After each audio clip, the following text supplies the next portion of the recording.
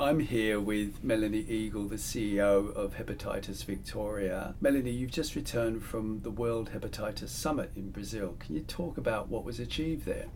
Thank you, Mark. I think perhaps the main outcome was greater kind of consolidation of energy and focus on the important goal of eliminating viral hepatitis. So it was hosted by a country being Brazil that's made a big commitment and has a large population, so put the spotlight on them, and they had 5 other countries that also agreed to be country champions of their cause of elimination.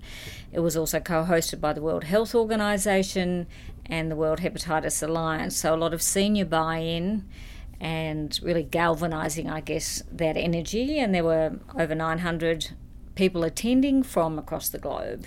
Did you learn anything there that you hadn't known about before? Or? What it did perhaps emphasise was how different were the challenges that we were all facing.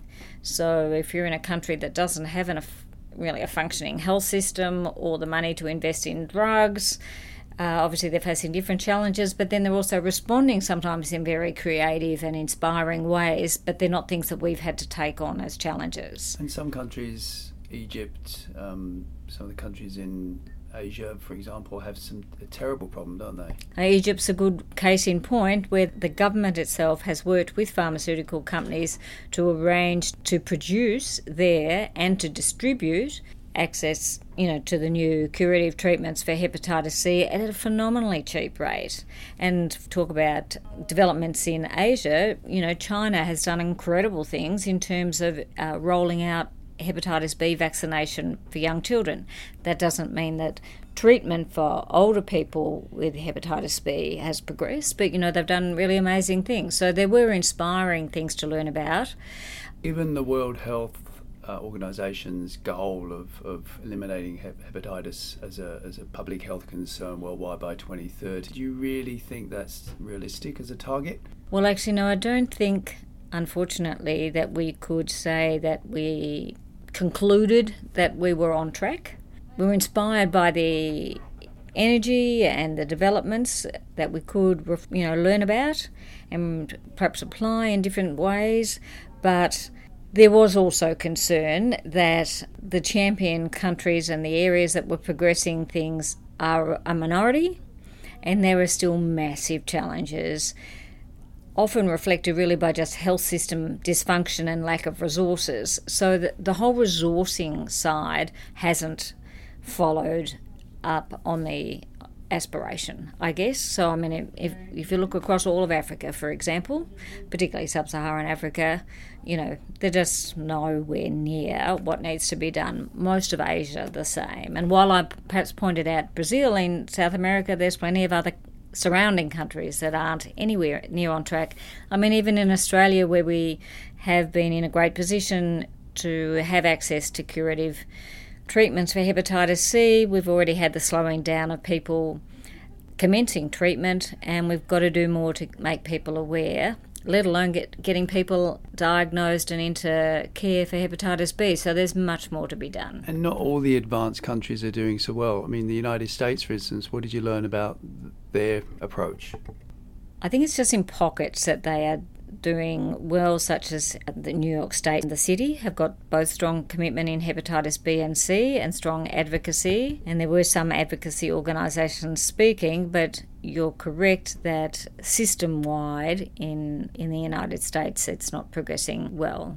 Talking about the conference, there was an announcement that last year 1.4 million people approximately died of hepatitis-related disease, which is more than HIV, it's more than tuberculosis. I think it is about the spotlight and ensuring the opportunity to clarify some of those things, reflect on them and relay them back out to hopefully decision makers. So by having senior people attend from a range of organisations and governments, that does help spread the word about, as you say, the increasing death rate actually. So while we might be doing things to reduce prevalence, delayed impact, and we are still having increased death from hepatitis. But without increased resourcing, it's just going to continue up for actually a long period of time. if we do invest with more improvements in health systems, perhaps roll them out in the less developed, the middle to lower income countries, if we roll them out perhaps with programs that are around HIV and perhaps malaria and things, combine them in an integrated way with health system improvement at a period of time, and it depends how quickly that's done, we could start seeing a reduction. And what about Australia and Victoria? How on track are we? We can't be authoritative about that because there's a lot of kind of projection in all of this. Most players would be concerned about the drop-off in hepatitis C treatment uptake, and that is a clear marker because, of course, you can't achieve elimination without continuing to have an increase of people getting cured for hepatitis C, and also engagement in care for those who have hepatitis B is still quite low. Some people might get diagnosed, it's often late, and they don't continue to monitor themselves and take up the possibility of treatment. So, there's much more to be done, and I don't think anyone's feeling there's a reason to be confident, and we have to keep thinking of new ways to progress the agenda of elimination. So after the conference, you spent some time in Brazil doing some work with volunteer groups. Can you talk a little bit about that?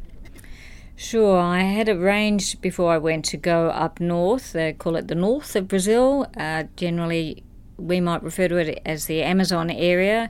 And I worked with an organisation in the state of Amazonia, currently focused on sustainability with the riverine communities. They do a range of different projects already, but this was to foster a discussion around how they could progress the hepatitis agenda using their connections and their infrastructure and their good reputation. And we were able to get some pretty senior stakeholders together to discuss potential collaborative efforts, partly because of the fortuitous timing. It is at a time when the Brazilian government has committed to the elimination of hepatitis, but has also itself identified that up north, where they have particular problems with hepatitis B and hepatitis D, they need to do more and they need to pilot some new initiatives. So this was really trying to assist that organisation that I was volunteering with to be part of that discussion. It's a bit like our challenges in remote areas in Australia. It's just that theirs are in the jungle and ours might be in the desert. But it's very similar stuff around access. So it's, a week's journey by boat, a day or two by a vehicle to get to some communities. Might have to fly one day and then take a bus trip. I mean, there were plenty of examples that were being quoted. I didn't visit those ones so remotely. I would have run out of time. But it's really the logistical access issues that are the problems. They do have a system of community health agents, so-called, going out and doing health promotion. But if they can't visit communities, even then, how do they diagnose them? They're not qualified to diagnose them, so it's even less frequently that you might get clinicians out to these communities. And if they diagnose them, how do these communities get a person back down into, larger urban centres to receive treatment or to give birth to a child in a way that's going to, prevent the transmission of hepatitis B? So it's the practical, logistical issues that really pose a big problem. It was also pleasing to find some of the initiatives that were being taken. So, literally boat trips out, hours away, visiting small communities, but some of them did have infrastructure and even, pamphlets on the wall or posters on the wall about hepatitis. So there was some health promotion in some of them, quite different, at different levels. A knowledge of hepatitis by the health agents and concern about it, which was terrific.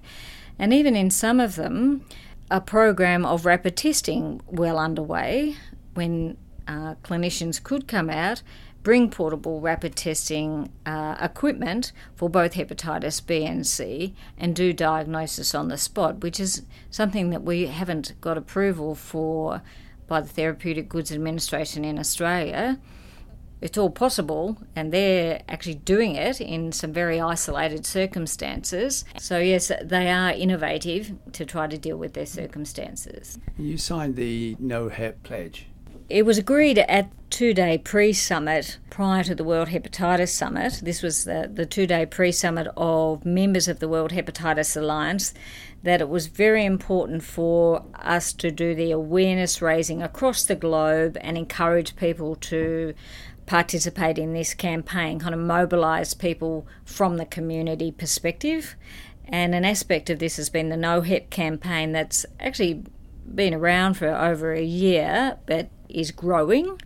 One aspect of that, for example, was taking photos of everybody pledging and then sharing them digitally, and another one was the signing of a declaration calling on governments to do more and to support action across the globe to eliminate viral hepatitis. So yes, as community members in this 2-day pre-summit conference, there were a range of different strategies to mobilise the community.